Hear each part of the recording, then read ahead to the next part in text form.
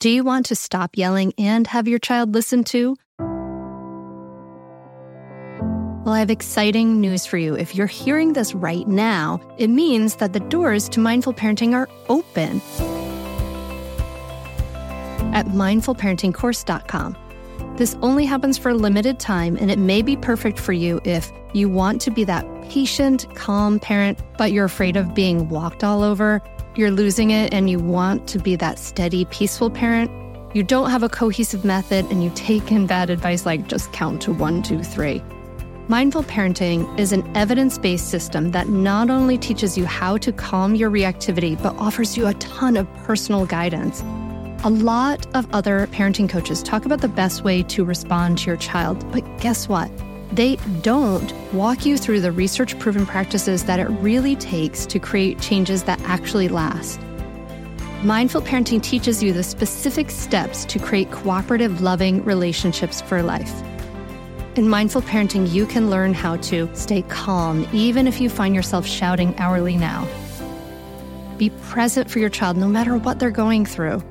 Resolve conflicts easily without yelling or taking away the iPad. Set limits without your child resenting you for days afterward. And build trust between you and your child so that you avoid misery in the teen years. The doors are open now at mindfulparentingcourse.com.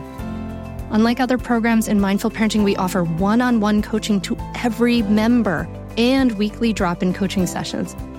Don't wait anymore. You and your kids are worth leveling up.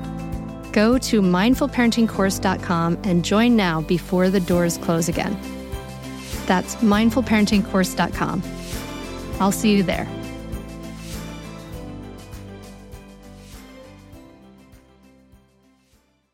I would have a powerful emotion, and then I would think there's something wrong with it. Therefore, that translates into there's something wrong with me. And that's where the problem is, not the emotion itself. So if we can really work on changing self-judgment into self-compassion, that was a skill building technique I had to learn. I did not have that ability, as do many HSPs. To switch that is incredibly life-changing. You're listening to the Mindful Mama Podcast, episode 296. Today, we're talking about highly sensitive people with Julie Bjelland. Again. Welcome to the Mindful Mama podcast. Here, it's about becoming a less irritable, more joyful parent. At Mindful Mama, we know that you cannot give what you do not have, and when you have calm and peace within, then you can give it to your children. I'm your host, Hunter Clark Fields. I help smart, thoughtful parents stay calm so they can have strong, connected relationships with their children. I've been practicing mindfulness for over 20 years. I'm the creator of Mindful Parenting, and I'm the author of the best-selling book, Raising Good Humans, a mindful guide to breaking the cycle of reactive parenting and raising kind, confident kids. Hey, welcome, dear listener. I am so glad you are here today. I'm so glad to connect with you again. This is going to be such a powerful episode. I am so glad for you to listen. And this is actually a replay of one of our most powerful episodes we've had in the past, as we are in the month of August, replaying some of the best of from way back when, because now that we have so many podcasts, you can't even listen to like the ones that are older than 100 on some of the podcast players. So we're bringing them back because, you know, if you're a new listener, you need to hear this. And if you have been listening for a while, I guarantee that you are going to get so much out of listening to this episode again, because this is such a powerful thing. So if you have a highly sensitive child, or if you think that you might be a highly sensitive person, this is such a good episode for you to listen to, re-listen to, listen to again after that. Julie Bjelland and I did talk about what it feels like to be an HSP and how it feels, how it appears to others. There's some important takeaways, some big topics that we talk about, you know, how many of us really walk around with masks on, hiding our sensitivities from the world around us. And what if we could instead look at it as like kind of a superpower, which I love that idea. We talk about ways a sensitive person can reduce anxiety and stress and why it's so important, and how the way we parent, of course, makes a huge difference in the relationships and communication with highly sensitive people. So I can't wait for you to dive into to this episode. Before we dive in, I just want to share, so many people have asked about taking what you listen to on the podcast deeper with the Mindful Parenting membership. So I thought I'd share some recent member wins. So one of the things we do is we really try to provide some real accountability, because you're making changes, you're learning a new language that may be really different from the way you were brought up. So we want you to have accountability, and we provide that every week in our Facebook group by sharing your intentions. And I just want to share what Allie's intention was. She had this intention to listen to the parenting affirmations, the mindful parenting affirmations daily, and she has been listening to them twice a day, which is awesome. I love that. So really starting to transform that harsh inner voice to a really positive voice. And I'm thrilled for Suzanne, who was able to have an really powerful new way of communicating, conversation with her daughter about the meltdowns they were having as they were leaving the house. And she said that since we've addressed it, it's been so much better. So yay, I'm so thrilled for that.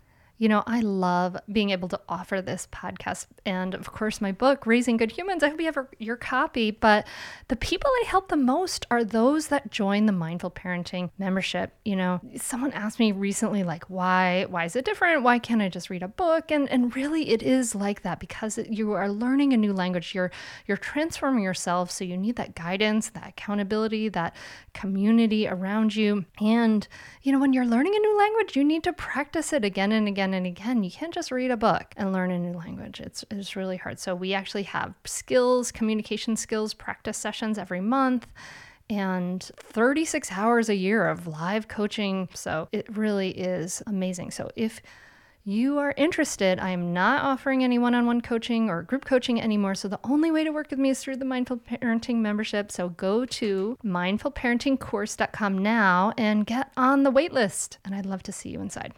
Now, let's dive in. Join me at the table as I talk to Julie Bjelland. Julie, thank you so much for coming on the Mindful Mama podcast. Well, thank you for having me. This is a great topic to be talking about. Yeah. So you specialize in training highly sensitive people, helping highly sensitive people over, reduce anxiety, reduce overwhelming feelings and things like that. How did you get into this? I imagine this often has a lot to do with our own personal story. Yes, absolutely. Definitely. Kind of learning about my own sensitivity, learning about the trait itself and how life transforming that is to just understand yourself better, and my own journey of kind of wanting to, reduce my own anxiety and stress and live better was really the catalyst to my work in this area. Yeah. So tell me about that. Well, about my work? No, about your story. I want to hear why. Sorry. Yeah. What brought you to this work? Oh, okay. Well, let's see. I definitely am a highly sensitive person, and I don't know if you want to go into a little bit about what the trait means, but we probably will do that.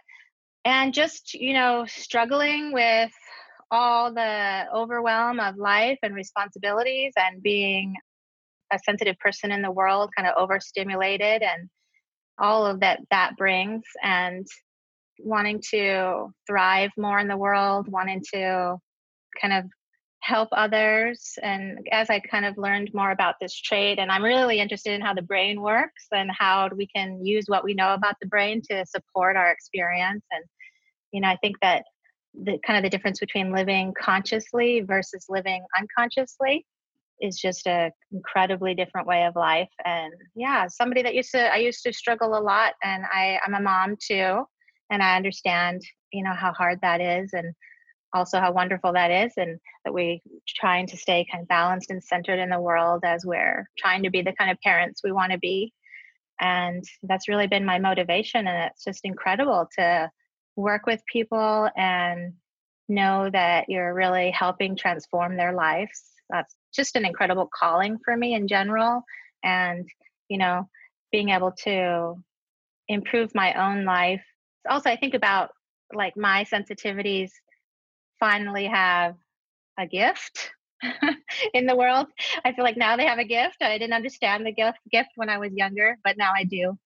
And it comes with challenges and gifts. Yeah. Yeah. Yeah. How So about you? I mean, I think I'm definitely a highly sensitive person too. And I mean, I was just completely overwhelmed as a young person. For me, it all sort of came to a head around when I was in college and in my early 20s. Is that when you really felt that as well? Oh, yeah. Well, I felt so much like just overload and overwhelm most of my life. But I think I found myself starting in my 20s and Okay. kind of exploring this. I think a lot of us, as we kind of move towards 30s, start to kind of think about the direction of our life and what's important and how are we going to get where we want to get and live the kind of way that we want to live and start when as soon as you start being a mother, that changes everything, your experience in life and what's important. And How did you discover that you were a highly sensitive person? I think I came across, sometimes I try to remember the exact moment, but I know that I think it came from finding Elaine Aron's book, as I think a lot of us found out through her book, The Highly Sensitive Person. And I remember crying throughout reading that book. And it was because I feel like I found myself. I was like, oh my gosh, there's other people like this, experiencing the world in this way. There's not something wrong with me. And that's where it really changed for me. And at that time, there was nobody else talking about it. Really, there was hardly anything out there besides what Elaine Aron had. And so it's exciting to see how many people are learning about this trait and how much information is out there now.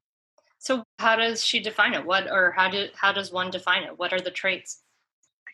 Well, she came up with a great acronym to describe all HSPs.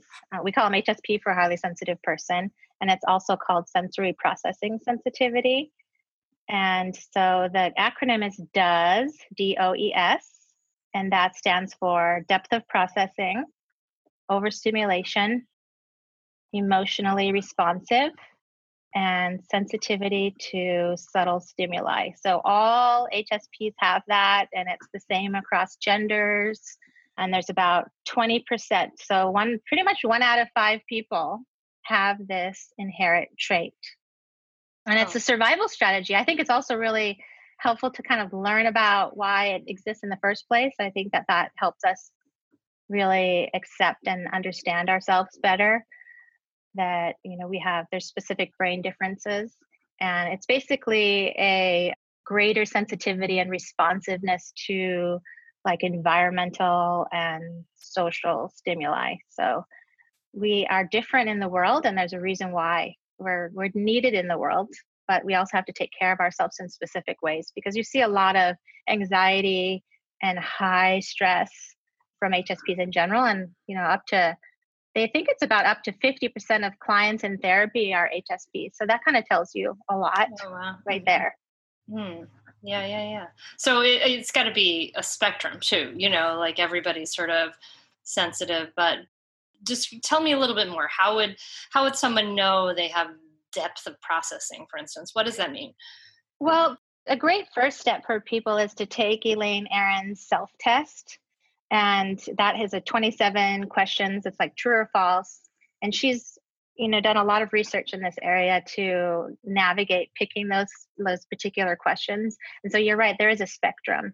Like I'm 27 out of 27. I said yes, true to all of those questions. And I'm at the highest level. And I've actually only met a few other 27s.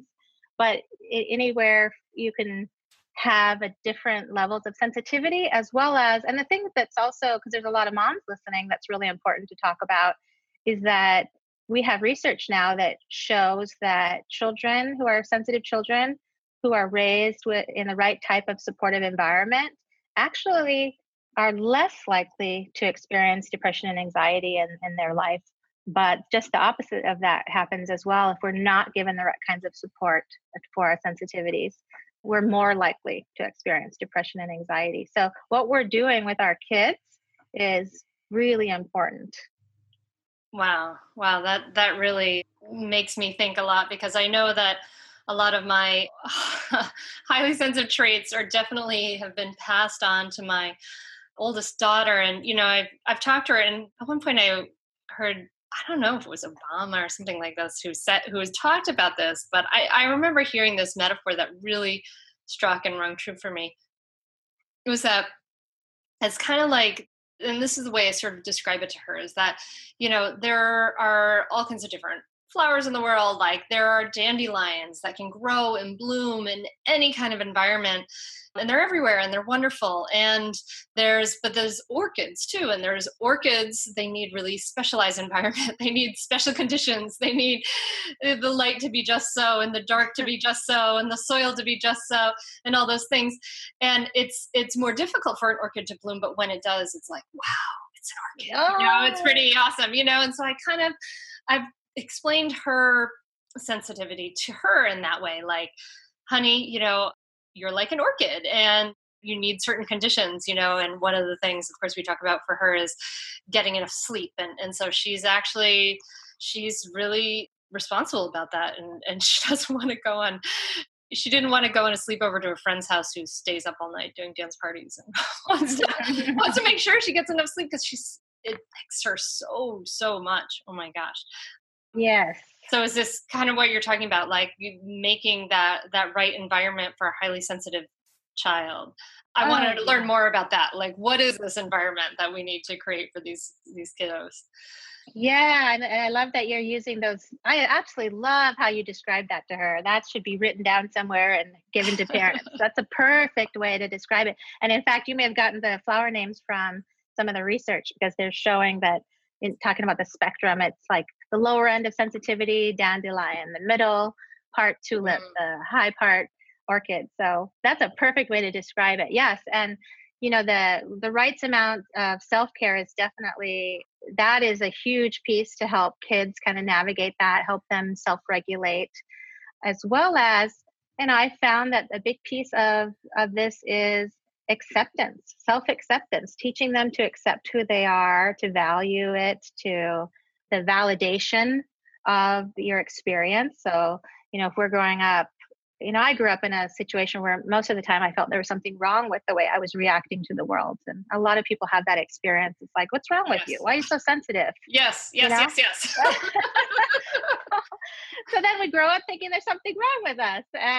And that has, an impact in millions of ways, our self-esteem, how we view ourselves in the world, and, even our connection to people. And I grew up often feeling not connected because I felt if I exposed who I really was, I wasn't going to be liked. And so, yes. I feel you really. Oh my God. Yes. Like I had a couple of friends, I remember growing up feeling like I had this one friend who lived behind me and they were just so accepting in so many ways and wonderful, and another friend. But I remember with most of the people feeling like, if I show you kind of who I really am, like you're actually not going to like me that much. Yeah. Totally. So a lot of us walk around with masks on. Mm-hmm. It's like, if I can make you like me because I have my mask on.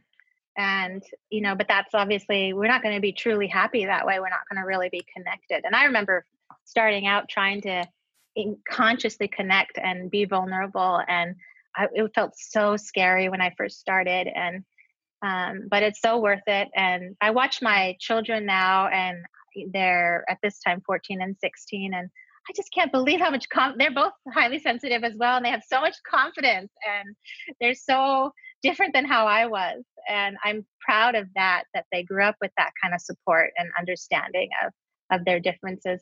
And I think it's interesting to learn about the brain differences and why we experience things that we do, because I feel like that's really validating. Yeah, I really want to talk about that. But first, you talked about some of the things we need in the environment for highly sensitive kids. You talked about self-acceptance. What else are some of the things that we want to be sure to mention here when we're thinking about the environment for highly sensitive kids? Yes.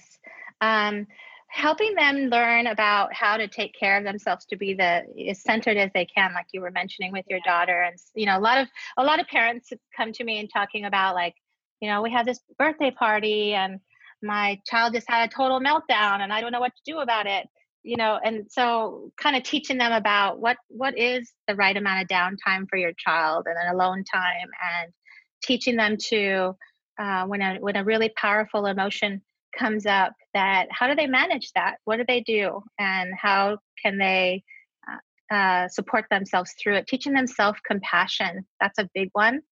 There's a specific self-compassion techniques that I really like a lot, that are really great to start teaching kids really young. I also think that coming from a place of teaching rather than authoritarian discipline, that's something that's really helpful, because sensitive people in general and sensitive kids, they want to do things right. They want to make you happy. They don't want to make mistakes. So they're already hard on themselves enough. So teaching them like what your needs are, what your expectations are, working together as a family to find out what works and what doesn't work. It's their ability is incredible, that what they're often like seem like old souls. They can learn a lot if we teach them from a young age. And I feel like teaching them about, what's their self-talk like, and are they being compassionate and supportive with themselves? And that comes from, are they receiving that from their parents? We are supported by Mysteries About True Histories, affectionately known as Math Mysteries About True Histories. It's a weekly show full of time travel puzzles, hidden equations, history, and lots of laughs. I highly recommend this podcast. It is really wonderful, especially if you have kids like around 6+, but it can totally be enjoyed by the whole family. So I listened to the episode, The Pirate Queen, and you're just dropped right in the middle of the action. People are fighting, there's a sword fight. And then these kids, they've gone on a time travel mission and they have to solve problems in the midst of it. And it really just exemplifies everything we support here at Mindful Parenting. Kids who are adventurous, doing things out in the world, they're capable. And then they do things like they have to do math, they have to think critically, they have to code break and pattern solving and all this great stuff. Beyond just the Pirate Queen episode, which I highly recommend, episodes transport listeners to moments in history too, like Pythagoras, ancient Greece, the era of the Aztecs, Sir Isaac Newton's England, and more. So jump in with your family, follow the adventures of Max and Molly on an adventure through time with puzzles and hidden equations and laughs, and it really does make learning really fun and really cool. Perfect for ages 6 and up. New episodes drop every Thursday, each stacked with so much laughter that your kiddos won't even realize how much they're learning. So tune into Mysteries About True Histories with your kids, and you can follow and listen on Apple Podcasts or wherever you get your pods. That's Mysteries About True Histories. I want to tell you about a great podcast that you should check out, especially if you ever deal with any school system, which you probably do. It's called Understood Explains. This season of the show is hosted by teacher and special education expert Juliana Urtubey, and it's all about how to navigate individual education plans, also known as IEPs. And this season of Understood Explains covers topics like how to tell if your child needs an IEP and busts common myths about special education. So I checked out the episode on the difference between IEPs and 504 plans because my daughter Maggie uses a 504 plan, and it was really, really helpful. It went over all the differences, which one's better, how to get them, different myths and what your rights are, all kinds of different things that you should understand if your child may need extra help in education through an IEP or a 504 plan. The tone is super helpful, friendly, and smart. I highly recommend you check it out. To listen to Understood Explains, just search for Understood Explains in your podcast app. That's it. Understood Explains. Yeah. That's great. I mean, I kind of think of that as the care and keeping of you, some of those conversations about just learning about you, you happen to be this way, you might have noticed. And these are some of the ways that you can, I love that self-talk, self-compassion, and just teaching, kind of coaching that self-care rather than imposing it from above, right? Is what you're talking about. Yes. And getting them to learn their needs. We're so, as HSPs, we tend to be so externally focused. We're very concerned about others and are you okay? Do I need to do something for you? And oftentimes it's our default to be external like that, and that we have to teach ourselves and our children how to get to know what we need. Because if we're always giving up what we need or we don't know what we need, that's not going to work long term. We're not going to be happy, fulfilled people. So getting them to get to know what works for them and how they feel about something, asking them questions to explore their kind of internal world. I used to do things with my boys where, oftentimes kids are so busy and active just in their life when they're little. And I would always lay with them in bed at night and tucking them in. And we'd lay there and maybe we'd read some stories, but we'd also have time just to talk. And that's when they would open up about their world and their day and something that happened at school or something their friend said. And it was their way of processing. That's another piece, is that depth of processing piece. Mm-hmm. We have to process a lot. So if you've had a really overstimulating day, your child's not going to be able to, your sensitive child isn't going to be able to jump into bed and go to sleep instantly. They're going to need to process the day. So I usually have parents think about, like, if you want your child to be asleep by 9:00, you start that way earlier, sometimes even 2 hours earlier, where they're doing the brushing the teeth and everything, the downtime. And then maybe they're going to need, about an hour of time to process their day. That's something that can't be skipped.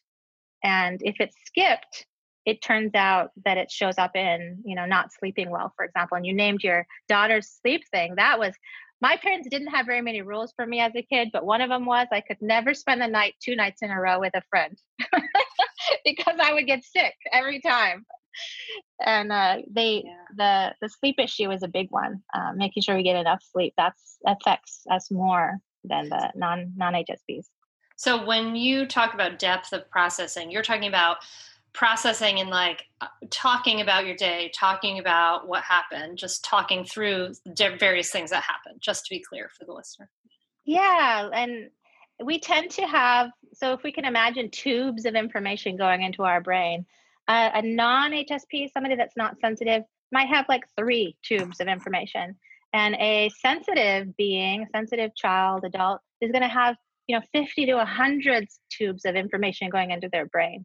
So helping them talk through that, teaching them when they're young to journal, doing things like that where they're able to process their emotions, their experiences, all of it.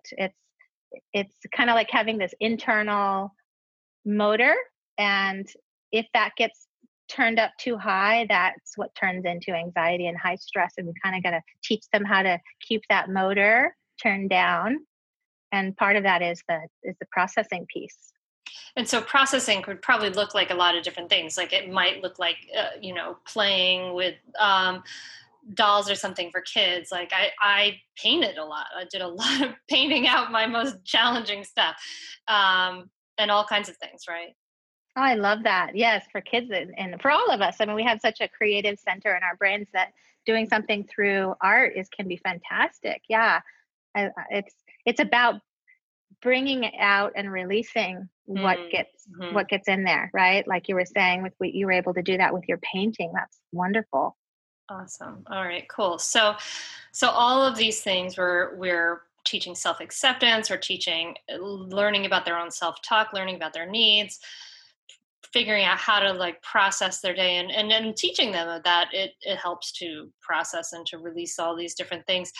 And you mentioned the brain, like a highly sensitive person or child, before we go to the brain though, actually, I wanted to mention that you're teaching about their own needs, right? So often a highly sensitive child is going to be the child of a highly sensitive person, right?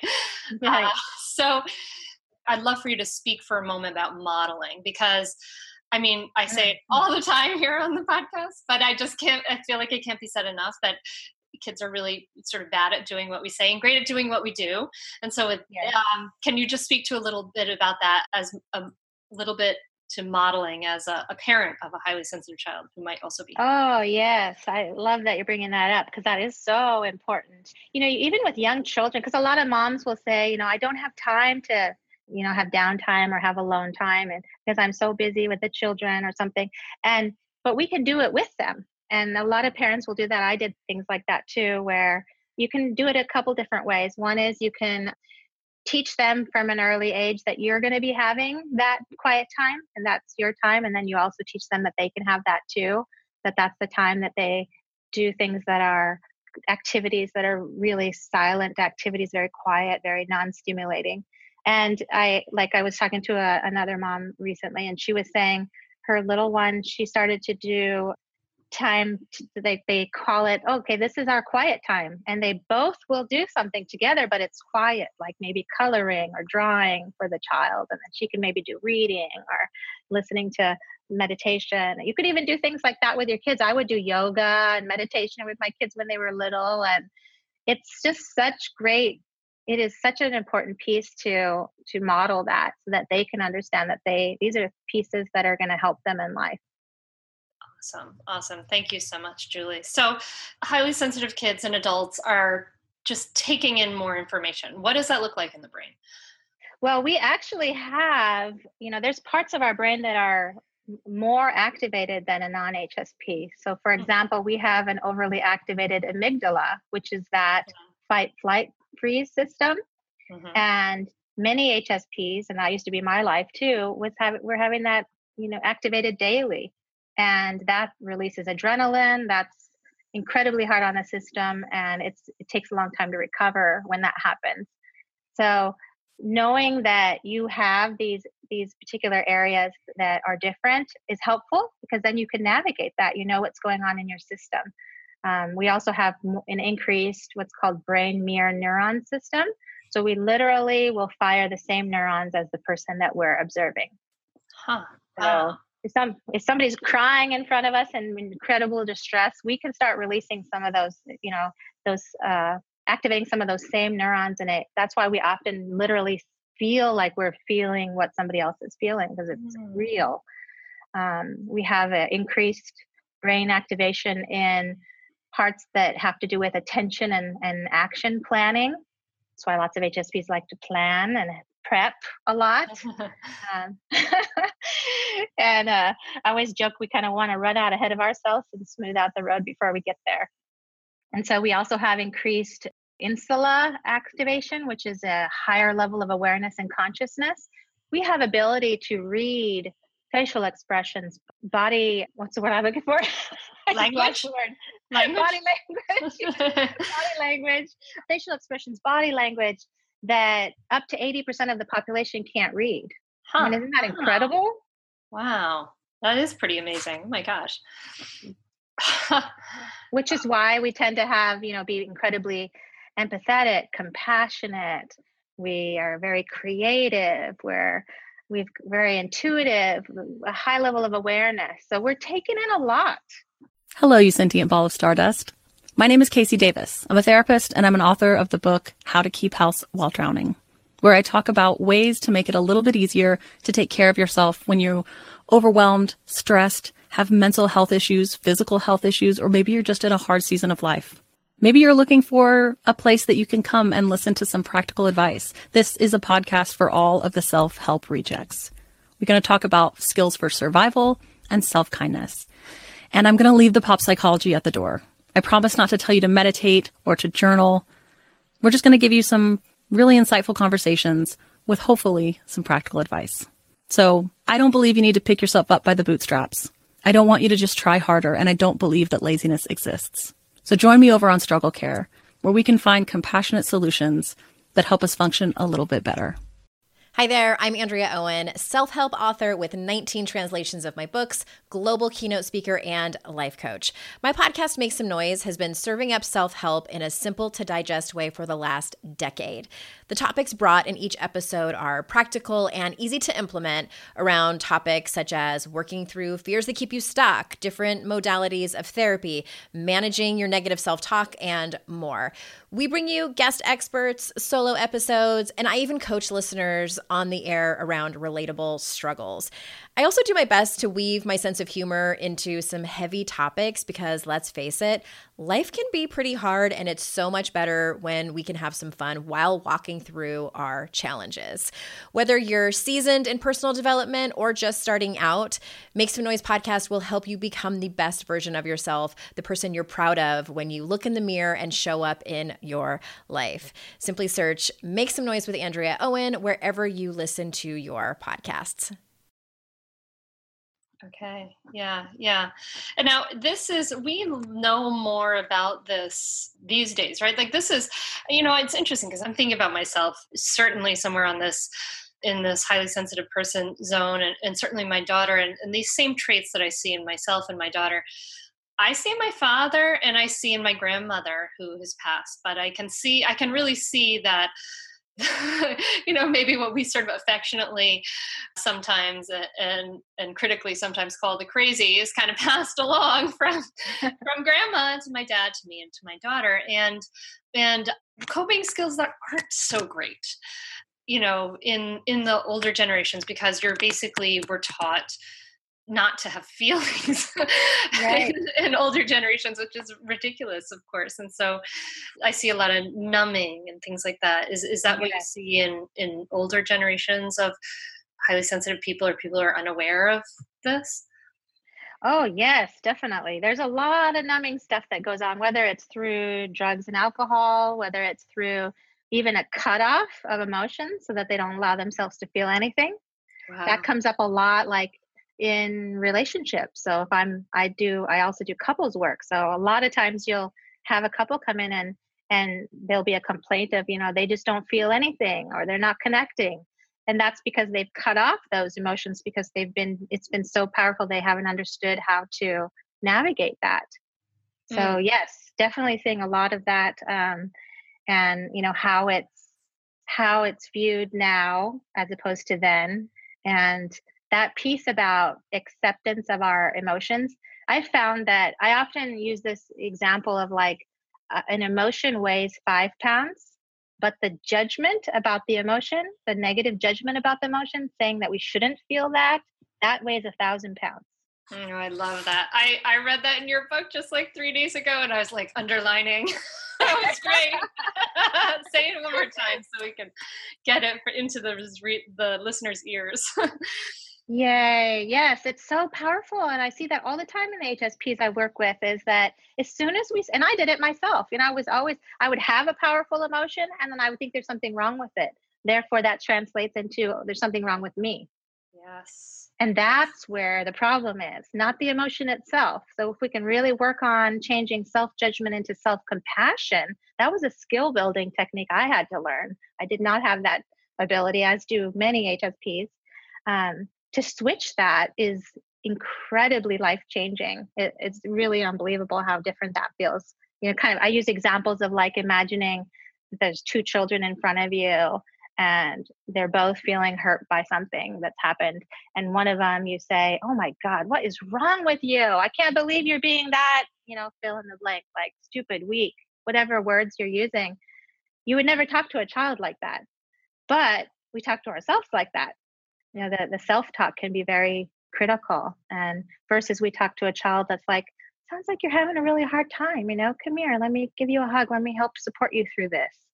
If we can change the way that we're relating to ourselves that way and start to teach our children the same way, and it does get passed on, because if a child hears their mom saying, "Oh my gosh, I'm so stupid," or "Oh, I'm so weak," or whatever it is, then they are going to start modeling those same things. I love that example of imagining saying that to two children in front of you, because when we hear that, of course, we would never, kind of consciously be harsh and critical to a child who's hurting, but then we turn around and do that to ourselves. And so you talk about mindfulness in your book, because a big part of this obviously is being able to even recognize your self-talk in the first place, right? If this is just the tape that's running, and you're like in the waterfall, or you're in the water of this, you're like a fish in it, you don't even realize you're in water. You have to be able to have the awareness that this negative self-talk is there in the first place. So Yes. so tell me about it sounds like you're teaching mindfulness practices in your book, Brain Training for the Highly Sensitive Person. Yes, that's so important. And, being an HSP too, we have a lot of ability we can read what our body is experiencing. We feel the difference between, if we're being really hard on ourselves, that shows up in how we feel. And we can start to become aware of that right away. So I often have people start to become aware of what their body is telling them. Are you all tense and stressed and feeling upset about something? What's that trying to say to you? So I teach people how to do check-ins. You can do this with children too. Check in with yourself. And I often say every time you go to the bathroom, just ask yourself, how am I doing? Am I okay right now? Something happened that I need to process or think through versus, let me stuff it all down inside and have it erupt at some point later. And so teaching that mindfulness skill of like checking in, how am I doing? What do I need? Even just simple questions like that every day is life-changing. Then you can kind of get to know yourself. It's like, oh yeah, that person said something to me that actually kind of hurt my feelings. Well, let me process that a little bit versus let me, hold on to it. And then it's going to get piled up and cause a lot of problems. That's where we'll see meltdowns with kids and things like that. They generally, you can almost always trace a meltdown to something that could have been prevented. So you're teaching parents of highly sensitive kids some of the skillful communication tools. I imagine that you're teaching them how to respond with empathy when a child's like having big emotional difficulties, which is different from sort of the conventional way of responding to kids with big emotional difficulties, which is like, stop it, go to your room. Yeah, Don't stop exactly. So you're teaching skills in empathy and things like that to the parents of these kids, I imagine. Yeah, and to kind of learn that when we have, I kind of talk about, we have two parts of the brain, the emotional brain and like the thinking cognitive brain. Mm-hmm. And when our child is having a meltdown, they're activating their emotional brain and they aren't going to be able to take in a lesson at that moment, for example. So when our emotional brain is being activated, our cognitive brain kind of goes to sleep. And that's the part that has tools and knows what to do and facts. And the emotional brain is like the irrational brain. So I often say to parents, like, if you want to teach your children something, like, work on changing a certain behavior, we have to do it when they're calm, when they're not currently activated. So that's an important piece to know, because a lot of parents will say, well, I told them this and this and this and this. And, maybe they were yelling those things, or the child was crying during the time or having their, emotional meltdown at that time. They're not going to hear anything that you're saying, and they're not going to take it in, and they're not going to learn from it. So I could think of an example of like one of my sons when he was little, he had really strong emotions about things. And if he would have I remember like his brother locked him out one day on purpose. And he got so upset that he started like kicking the patio door. And so if I would have like gotten after him in that moment, he wouldn't have learned anything. But afterwards, I came to him and I said, let's talk about that a little bit. I know that was really upsetting and stuff. And we validated the emotion. And we also talked about, you could hurt yourself by doing that.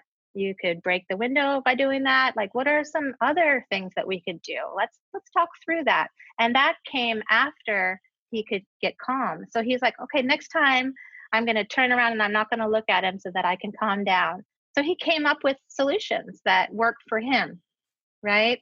And so using those times that those things happen that kind of go wrong, so to speak, using those as times that you could teach them about how to navigate their own strong experiences, strong emotions. Yeah, because they've got to learn that from the inside out. Just kind of the classic methods of just aversion. If you do this behavior I don't like, and I'm going to punish you, and therefore you are averse to that behavior, it doesn't teach them anything about how to take care of things, how to take care of the emotions that drove the behavior in the first place. Absolutely. Yes. Yeah. And, I remember another time my son getting really upset about a video game he was playing and it wasn't going well. And he would get so upset and so emotional about it. So we started talking about like, are you kind of teaching him, like, is he kind of getting to know that rise? Like, for example, the beginning of it, like as it starts to get too strong, can he get to know like when he needs to take a break, for example? So that's something that he's learned. And now at 14, he has that ability to do that already, to kind of get to know. It's like, okay, I'm getting a little too stressed right now. I need to do something to take care of myself. So parents, just like kids, they're cognitive, thoughtful empathetic part of the brain, we don't have access to that when our emotional brain or our Yes. freaking out either, right? Like Yes. we forget all the wonderful things Julie said when, when we're triggered. How can parents calm down that stress response in themselves so that they can, respond in a more thoughtful way to their kids? Yeah, that's a very good point. I see it as a very holistic process. It means that we have to do a lot of work on what I call kind of centering balance work. Mm-hmm. So if we're having an incredibly stressful life, one after another, we're not doing anything to work on our center and our balance, then we're not going to have the ability to use tools like this, because our brains aren't going to be able to do it, because we're going to be in overload.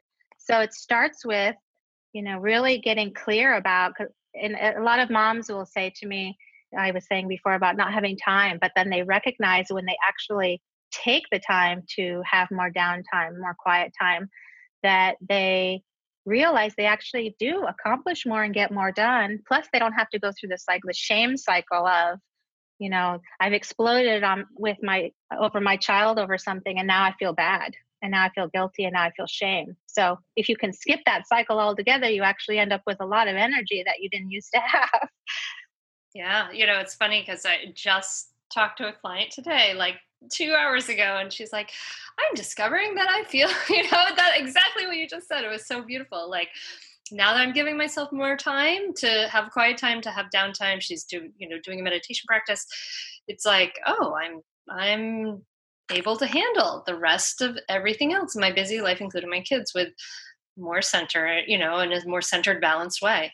Yeah, exactly. Yes, it connects to that completely. So whether it's your relationship, your parenting, all of it connects to that holistic process of taking care of yourself. And we kind of recommend, this often sounds extreme for some people, but this would be ideal, that HSPs have 2 hours of alone time per day, one full day off per week, and 1 week off a season.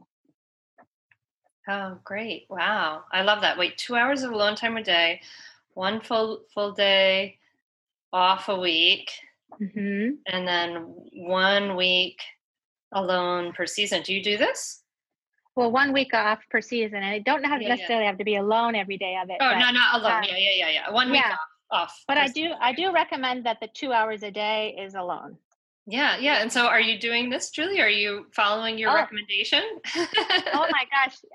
It is so funny, because if I don't follow this, I feel it for sure. And I often talk about with HSPs, there's no such thing as perfection. And we do expect a lot from ourselves. And that's something that we often measure against, is this idea of perfection.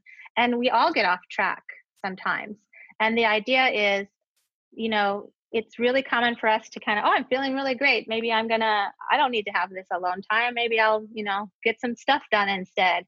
And pretty soon you realize, like, oh, wow, now I'm actually starting to feel more stressed, or I'm getting a little bit snappier or more irritable. So you really notice it when you do it versus you don't do it. So for me, and I always say, do find things that you have access to right now. So like some people will say, well, I'd be great if I could have vacation all the time or something like that. So I'm like, find something that you could do. Like for me, I love my baths. Like I remember when I first started taking baths, I would think it was like so luxurious to like light a candle or something like that. So now I actually do that with intention. So if I'm taking a bath just to get clean, it's going to be a very different experience versus I'm taking a bath because that's an act of self-love. Yeah. I do this like silly thing of, part of me would have thought it was silly way back when. I have this little spray bottle and I put some lavender essential oil in it and water, and I spray my pillow at night with this. And it's like just this little act. It takes a second and it just feels really nice and feels really nourishing for myself. It's just like that act of self-love. Yes, that's a great example. It doesn't even always have to be a big thing, but it's an act of self-love. It's an act of doing something that shows that you care about yourself in that way. I love that example. All right. So highly sensitive people can come. So you just mentioned the very beginning, and I think it'd be nice to sort of end with this. You mentioned some of the gifts And I wonder if we could end with just talking about some of the gifts that you're seeing now in your own sensitivity, or maybe in the sensitivity of others and sensitive children. What are some of the positive gifts this is bringing to our world? Oh, yeah, so many things. I mean, we're so caring about people and about the world and compassionate. I mean, I think about a world without us, and it would be a really different place. I actually like to think about what was it like? Why did this even evolve like this? And what was it like when we were living out on the land and, in tribes, for example? And it would have been the HSPs that were the healers, the teachers, the guides, the mentors. They were the ones that could tell, where is a good place to find food and a safe place. And, it's such an important piece of the survival strategy for the population. And I think the more we recognize its positives, I mean, we tend to perform higher in work, actually. We put others first. We are creative, responsive parents. I mean, there's so many wonderful parts of it. And the feeling itself, like, you also access, not only do we have these challenges with it, with the overstimulation and depletion and things like that, but we have these amazing gifts that come with it. And, that's a beautiful part. That's a beautiful package. Yeah. We just have to give our orchids the right amount of water and yes, sunshine. I love that. Oh, that. Yes, absolutely. Yes. Well, Julie, it's been really a pleasure to talk to you. I enjoyed your book. It's really a quick read, very simple and right to the point, teaching highly sensitive people how to reduce anxiety in an 8-week program. And I really enjoy it. I'm really just grateful that you shared your wisdom with us today. I'm really grateful that you're doing this work out there in the world and that you are taking care of your sensitive nature enough to be able to show up at this high level and share your wisdom with us. Thank you so much. Oh, thank you. I really enjoyed talking to you and doing this today. And thank you for everything you're doing in the world as well. Oh, thank you so much. And I almost forgot to tell you, I always want to ask, how can people find out more about you? Yes, my website, juliebjelland.com, that has everything with the courses and books and different things. And you'll probably have a link to that. I love how Julie talks about highly sensitive people. As a highly sensitive person myself, we're told that there's something wrong with that sensitivity. And I love that idea that it can be a power instead. It's so, so wonderful. Oh my gosh. What a different way of looking at it. And of course, in our Mindful Parenting membership, we have tons of highly sensitive parents and kiddos, and we support them with the highest quality tools to help ourselves take care of ourselves, calm our reactivity, and steady the heart, the mind, the nervous system, and then communicate in a better way, right? Learn that new language of communication. So if you're interested in learning more or joining the wait list, go to mindfulparentingcourse.com so that we'll let you know the next time we open our doors. That's mindfulparentingcourse.com. And yeah, I hope you're having a good week. I hope this episode has been helpful. I really would love to know. Please let me know. Tag me on Instagram at mindfulmamamentor.com. Let me know your reviews. Share it around if it's helpful. That is really the best way of how we grow the podcast, is just you sharing it with your friends. If you got something out of it, share. And it makes such a huge difference when we grow this community around the world. We've already had 1 million downloads, and let's go for 2 million as we transform these generational patterns for everyone, right? Let's transform. It's like a whole movement. I love it. I'm so glad you're here with me, in it, doing it. Yay. So wishing you a wonderful week, my friend. Thank you so, so much for listening. Namaste. I'd say definitely do it. It's really helpful. It will change your relationship with your kids for the better. It will help you communicate better. And I'd say communicate better as a person, as a wife, as a spouse. It's been really a positive influence in our lives. So definitely do it. I'd say definitely do it. It's so worth it. The money really is inconsequential when you get so much benefit from being a better parent to your children and feeling like you're connecting more with them and not feeling like you're yelling all the time or you're like, why isn't things working? I would say definitely do it. It's so worth it. It'll change you. No matter what age someone's child is, it's a great opportunity for personal growth and it's a great investment in someone's family. I'm very thankful I had this. You can continue in your old habits that aren't working, or you can learn some new tools and gain some perspective to shift everything in your parenting. Are you frustrated by parenting? Do you listen to the experts and try all the tips and strategies, but you're just not seeing the results that you want? Or are you lost as to where to start? Does it all seem so overwhelming with too much to learn? Are you yearning for a community of people who get it, who also don't want to threaten and punish to create cooperation? Hi, I'm Hunter Clark-Fields, and if you answered yes to any of these questions, I want you to seriously consider the Mindful Parenting membership.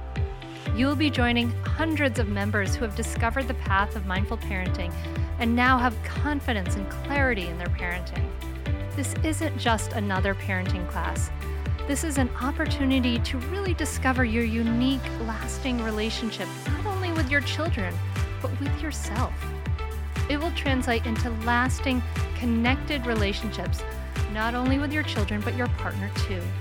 Let me change your life. Go to mindfulparentingcourse.com to add your name to the waitlist, so you will be the first to be notified when I open the membership for enrollment. I look forward to seeing you on the inside. mindfulparentingcourse.com.